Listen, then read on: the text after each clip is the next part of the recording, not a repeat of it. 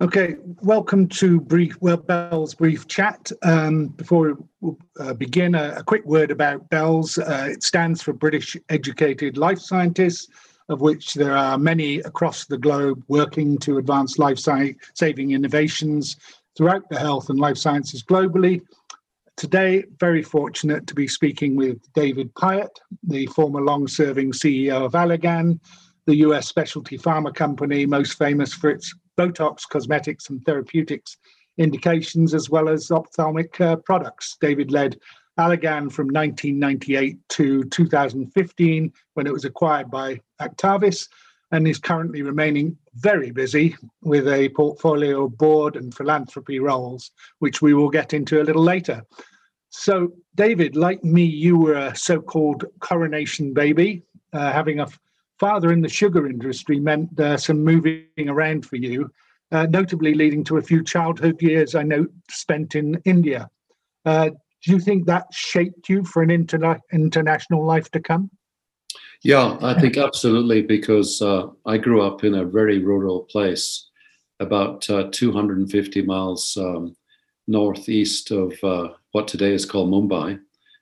People here might have heard of Pune, probably. It's a burgeoning place now. Mm-hmm. And I think, being basically the only Caucasian juvenile, or young child for, I think, over 30 miles makes you feel very different. And I think it gives you very good sort of cultural radar of what on earth is going on around you. It also led to language, I think, because I was a fluent Marathi speaker, which is the language of Maharashtra, or the province where Mumbai is the capital, and certainly, a very, very open view of the world. And when we talk later, as much as I loved growing up in Scotland, where I went to school, Glasgow Academy, great school, by the time I was 16, I must admit I found Scotland just too small. I needed to get out and explore again. And yet, you chose Edinburgh University to attend, of course, a world-class university in its own right. Yeah, that was an interesting one. My father was actually a great Anglophile, and I, in fact, had an offer of a scholarship to study at the University of Oxford. And, I'm not sure I'm proud of it now, but the little bit of my Scottish rebel came out. And I'm afraid I just said, I don't want to go to an English university. We have quite good ones, in our own backyard, as Americans say. And, for me, it worked. It was a kind of place that was very international. At the time, the student body, 10% were from overseas, and that kind of led to other things for me. So, life's journey, there's lots of twists and turns, and sometimes you have to make decisions. Yeah. And then it was a law diploma from the University of Amsterdam, MBA from London Business School. Do you see this as all part of you exploring sort of which aspect of business you'd like to pursue? Well, actually, from really what Americans would call high school, from then onwards, I ended up working in a whole series of banks. So, in fact, I worked in Frankfurt before I went to Edinburgh University. Ironically, I had to get myself a work permit because it was before this thing called the Common Market had happened for the UK. And then, ironically, later on, I was studying Article 50, the exit clause, at the University of Amsterdam, thinking, why on earth would one study this? That came useful later on. But really, I ended up working for a German bank, an Austrian bank, an American bank. And then I worked in the city. And then finally, it sort of entered my dense cranium that I really didn't like banking very much. And I needed to do something different. And that's why I went to London Business School. And as is typical for many people who, kind of change their profile, it gives you a great catapult to do the next thing. And that's when I ended up going straight from London to Switzerland to work for what then was Sandoz. Yep. So joined Sandoz Nutrition in 1980. Looks like you held quite a number of jobs within Sandoz, and latterly as a general manager in Barcelona. before you took the reins as president and CEO in 1992. Did you move around Europe in these roles, presumably, or were you mostly based in Basel at that time? Yeah, no, actually, it was an extremely international career. And, classically, I started as kind of the assistant, also known as the head of strategic planning of the division head of Sandoz Nutrition. And of course, that's a great place to really learn the business, up, down, and around. And then I ended up actually being posted in in Malaysia, Austria, Spain, then the United States, and then I got yanked back from the US to run the division, as you stated. And when I look back through all of that, I think the most formative moment was actually when I was made general manager of Austria, when I was, I think I wasn't even 34 years old. So it was like my own little patrol boat. It's a pretty small country, but if you behave and don't lose a load of money, you tend to get left alone. And, that was then kind of the long ladder upwards, where naively at the beginning, I thought I was going to stay in Austria for 10 years. And then, by year 4, I was already moved to Spain. I had to learn Spanish in a hurry. I think I was given 3 months to solve my problem. And, I called that my Latino phase. And then, came over here. And of course, this is a wonderful, huge market. And if you do well, you probably, are destined for even higher duties, which in the case for myself, ended up running the whole business worldwide, and kind of in a fun way, the same job that my boss had had, 14 years earlier, although the company had changed and grown since I'd started in that division.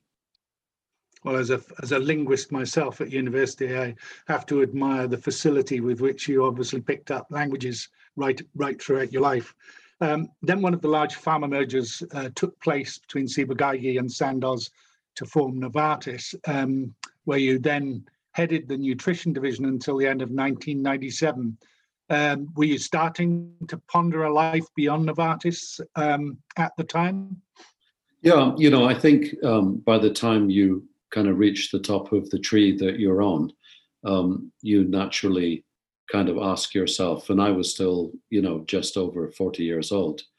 And I think the second major, catalyst was the realization that within a much larger life sciences business, especially a pharmaceutical business, I didn't think the nutrition division really had a good fit.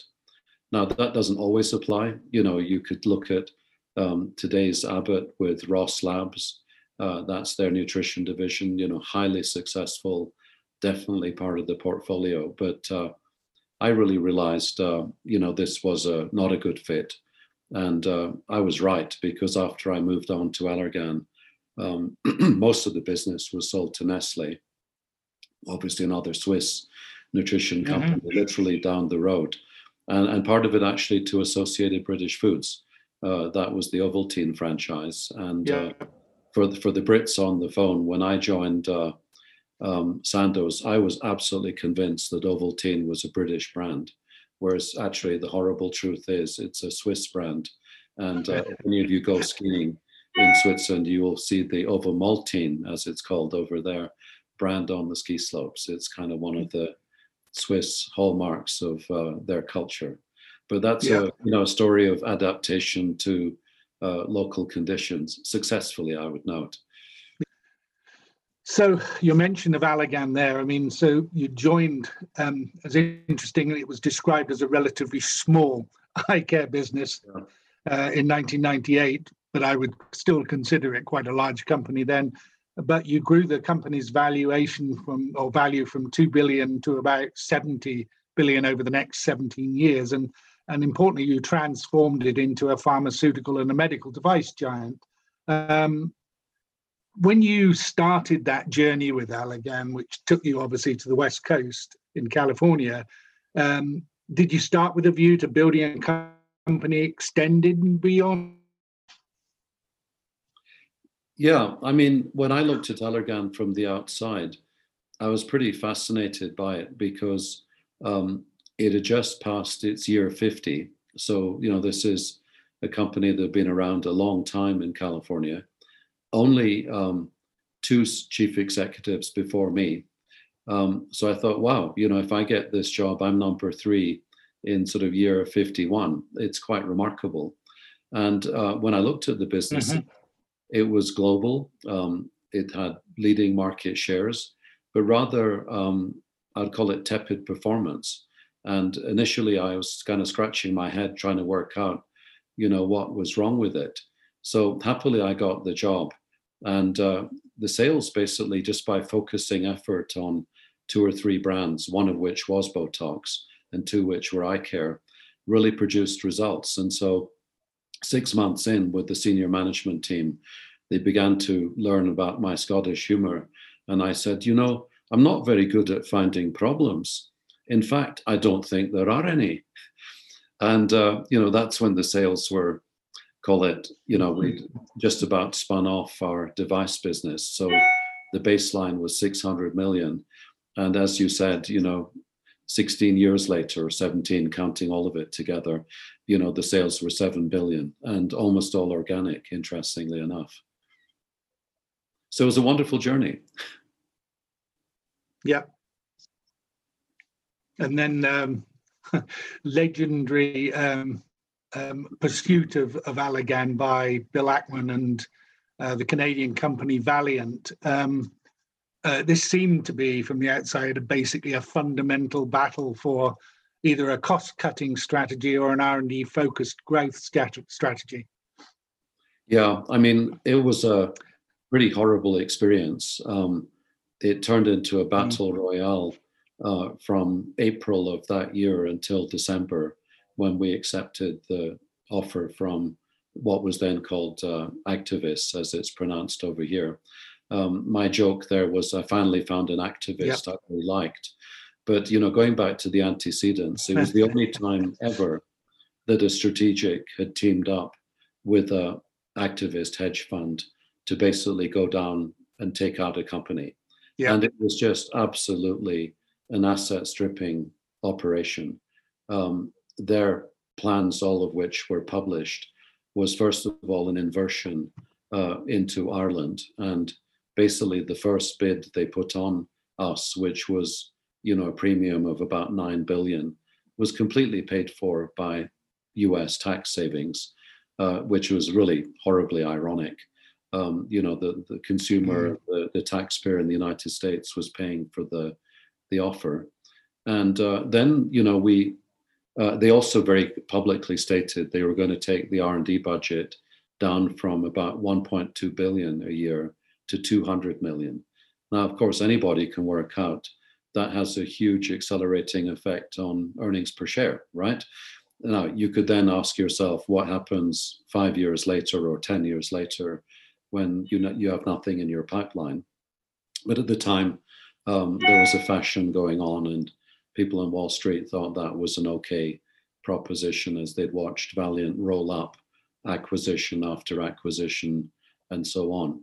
So happily, we had a very tough board, really great people, great senior management team, and we decided to fight it out. And again, for the Brits in the audience, I'm sure you love the name for this survival operation was called Endurance, after HMS Endurance and Shackleton, which didn't all turn out perfectly for life at the South Pole. But we created so much value by basically sticking to our guns, focusing. We actually had the best operating year in the whole history of the company. We grew the top line over 1.2 billion that year. So ironically, the number that I'd inherited, when I'd started, 16 years earlier. And that's how, in a way, we did the magic, that we could say, when the music started, the company was worth 37 billion. The day we announced the deal with Actavis, it was worth 66 billion. And then we kind of got lucky that the markets were very favorable, especially for pharma and biotech. Yep. And the day that the ticker got changed, it was 71 billion. So as some of the bankers pointed out to me, not exactly the plan, but one person said to me, I'm just a banker, on a per diem basis. The Allergan team did a pretty good job. And so, I'll take that one for the team, Yeah. And was there any temptation to stay on, or did you just decide, that this is the right time to get out? Well, obviously, in all of this, my whole objective was to get the very best price I could for the Allergan shareholders. And I'd always said that if we were going to ever go, we'd go out in a sheet of glory or fire or something. Mm-hmm. Because at the end of the day, we work for our shareholders, right, as a public company. Yep. And I remember even in the last month, I managed to bid up Brent Saunders, who then turned out to be my successor, to the tune of about 5 billion. So I suppose some people call this Scottish poker playing, but, that's okay. You got to do what you got to do. And, there was some discussion whether I'd stay on the board. But looking back, I'm really pleased, that I'd done my job. A lot of people at the senior level, which is normal in our industry, move on. A lot of people at the second level are given good incentives, the so-called stay bonus packages, and they stayed. And the company did quite well. And for me, then it's job done. Yeah. 17 years, it was a great run, and go and do something new. Yeah. And as I mentioned earlier, you're now focused on a portfolio career of corporate board positions and philanthropic activities. And focusing first on the corporate side of things, it seems quite interesting if you evaluate the companies you're on the boards of. You've opted for two that are very large company boards in Avery Dennison and Philips, and then two large biotechs that perhaps are looking to scale their operations in Alnylam and BioMarin, and then two smaller biotechs in Bioniz Therapeutics and Pliant, both in California. Is that a conscious mix of companies or just circumstance? Well, always, I'm a great sort of believer in, opportunity comes smiling, and you just have to have your eyes open to see the opportunity. So I think that's what's always fun, about working in general, but particularly, having the privilege of working in the life sciences industry. And I kind of smile to say, the little private company in Irvine, California, where I'm the chairman, I think we're now at 10 employees. And on the other side of the divide, we have Philips at 80,000. Now, obviously, the roles are completely different, but I think that's kind of the interesting part, that you can add value, you can contribute in a very, very different way to, helping the CEO of Philips and the rest of the board colleagues with insights or suggestions. And then, very much more hands-on when you're down to 10 people, or the most recent board I've joined is in South San Francisco, company focused on fibrosis called Pliant. And they're, not even at 100 employees, but, with a great trajectory in front of them. So I find all of this very fascinating, and I love to continue learning, as well as hopefully making good contributions to whatever organization I'm involved in at that very moment. Yeah. And I assume then that probably the same deal with the philanthropic side. I mean, a clear focus on the area, which is focused on improving patient outcomes. And obviously from your time at Allergan, that's totally understandable. But also at your alma maters in the UK with the University of Edinburgh with an honorary doctorate, and London Business School. Again, I presume a thoughtful, planned portfolio choice by you. Yeah, exactly. Well, if I go to the eye care world, I was involved in many of the not-for-profit organizations when I was still CEO.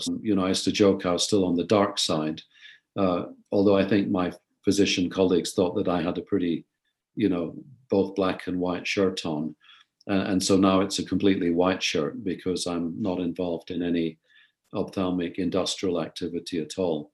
But all of these charities pretty much have the same goal, and that is, how do we educate ophthalmologists in the emerging markets. And India, has made such great strides on its own, most of Asia, but more and more of my effort is to Africa, where there are just so few ophthalmologists, full stop.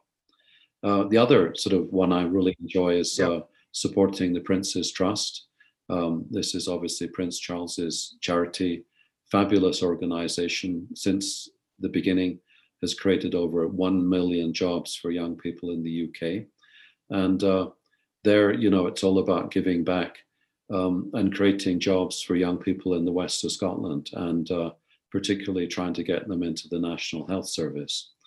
And then the final one you mentioned is London Business School, where, very important in my life, where it kind of gave me the springboard to being no longer a banker, but then what ended up being in the pharmaceutical industry. And, it's one of the top 5 business schools in the world. But our resources compared to a Harvard are very, very small. So I always explain to people, I love Fulcrum, where you could say, donate £1 million and you can make a giant difference. Whereas, with all due respect to our colleagues in Boston, if you gave $1 million to Harvard, they would say, thank you very much. But I'm not sure that much would change. So, I'd like to do what I call impact investing in all manner of charitable and not-for-profit work. And now splitting your time between a home in Orange County and one that satisfies your love of skiing in Colorado. Yeah, sure. Yeah, we just bought a house. It turned out to be good during the COVID pandemic. I suppose one could say, jokingly, I have a bit of breathing difficulties every day, but it's due to the altitude. This house is actually almost at 10,000 feet. And basically, I can go skiing every day, which is wonderful in between these other activities. And the few times it's not nice up here, then I can retreat back to California and go and sit in the sun, or hopefully very soon come back to the UK and other places I like to go to in Europe. So at some point, we're all going to get vaccinated, and we'll have learned from the experience, and hopefully the world will be a better place. Clearly, Sandoz, Novartis, Allergan will have all had significant interest in the UK. But turning to the UK, I'm sort of interested if you feel that the UK's industrial strategy, which is focused in a big way on the life sciences, is making it an increasingly important global venue for global companies and smaller companies alike.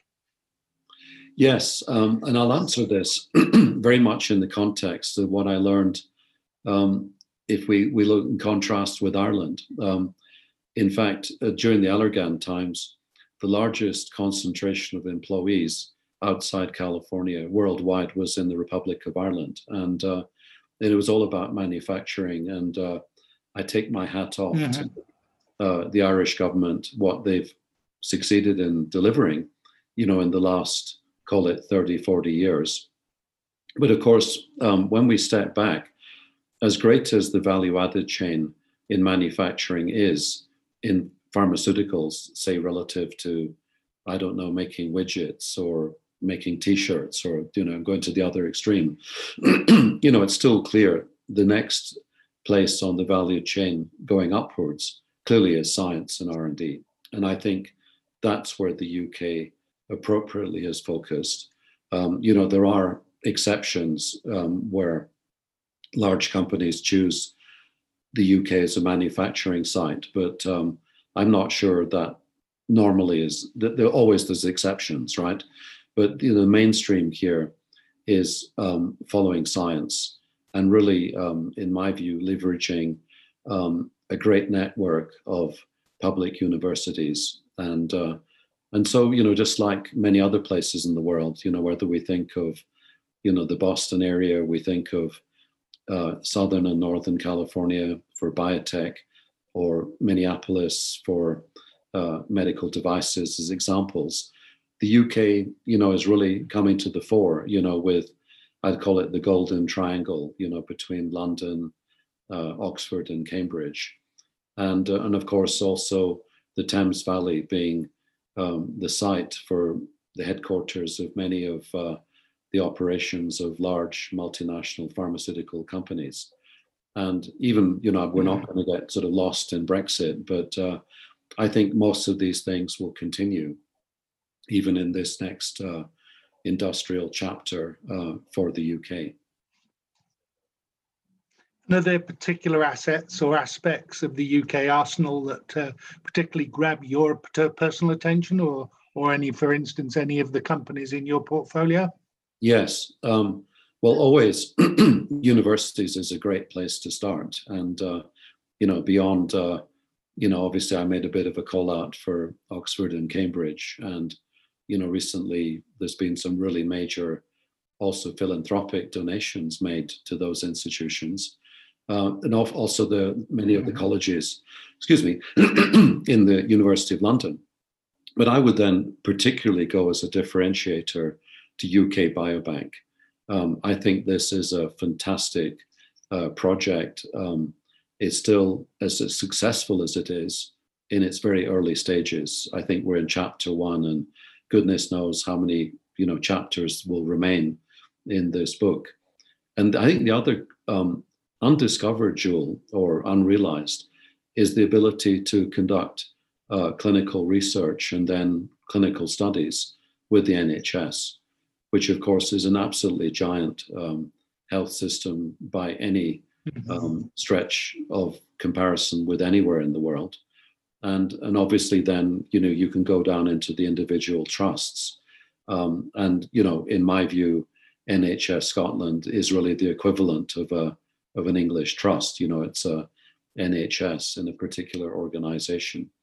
And, when one thinks of the treasure trove of data that is there in terms of genetic predisposition of the patients, again, with the right safeguards in place for privacy, I think this is just a wonderful place where large pharmaceutical and small can consider pursuing their scientific goals.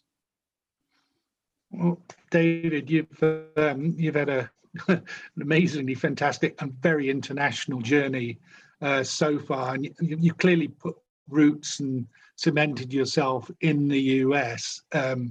But in closing, perhaps I could ask you if you can offer any thoughts and/or advice in terms of BELS as we take this forward. And from your point of view, are we helping to maintain your connection to the old country? So obviously, looking at the UK, I see it very much from the lens of an internationalist, somebody who's lived in 10 countries, worked in 7. And I haven't lived in the UK really for 40 years now, but in the UK is one of the many countries I go back to. And, and originally being British, of course, I would claim that I understand it, better than most countries around the globe. And I think one of the great advantages of the UK, akin to the United States, is it's an open society. It's a multicultural society. In our industry, we can see lots of great British executives and scientists, but lots of other people who've arrived in the UK from somewhere else and made their mark. So I think that is the sort of the real fundamental stone underneath it all. But of course, in our industry, that is so complicated, and it's not just a case of adding 1 to 2 equals 3 plus 5 equals 8 and so on. We can really get into exponential algebra. And it's all about insights and therefore knowing people of exceptional quality. And that's where our industry, in my view, even more than others, is all about human connections and ability to start something because they know there's somebody out there with a similar interest. Or that person says, you should talk to somebody you don't know yet. And, that can be, if you like, the flintstone that creates the spark to get things going. So I think your organization, this organization, BELS, really has something major to contribute. And, a common denominator may be that we are all whether we're British or just a foreigner, a non-Brit that was educated in the UK, that doesn't matter. But this is a really great forum that for almost no cost is just lying at everybody's feet to be used. So I think you're doing a great job here and offering everybody really a wonderful service. Thank you very much for sharing your journey and your thoughts. I think the community will find it very valuable, as will the people in the UK. Great, thank you. Thanks so much for the invitation, and let me know what else I can do to help. Thank you. Thank you, David.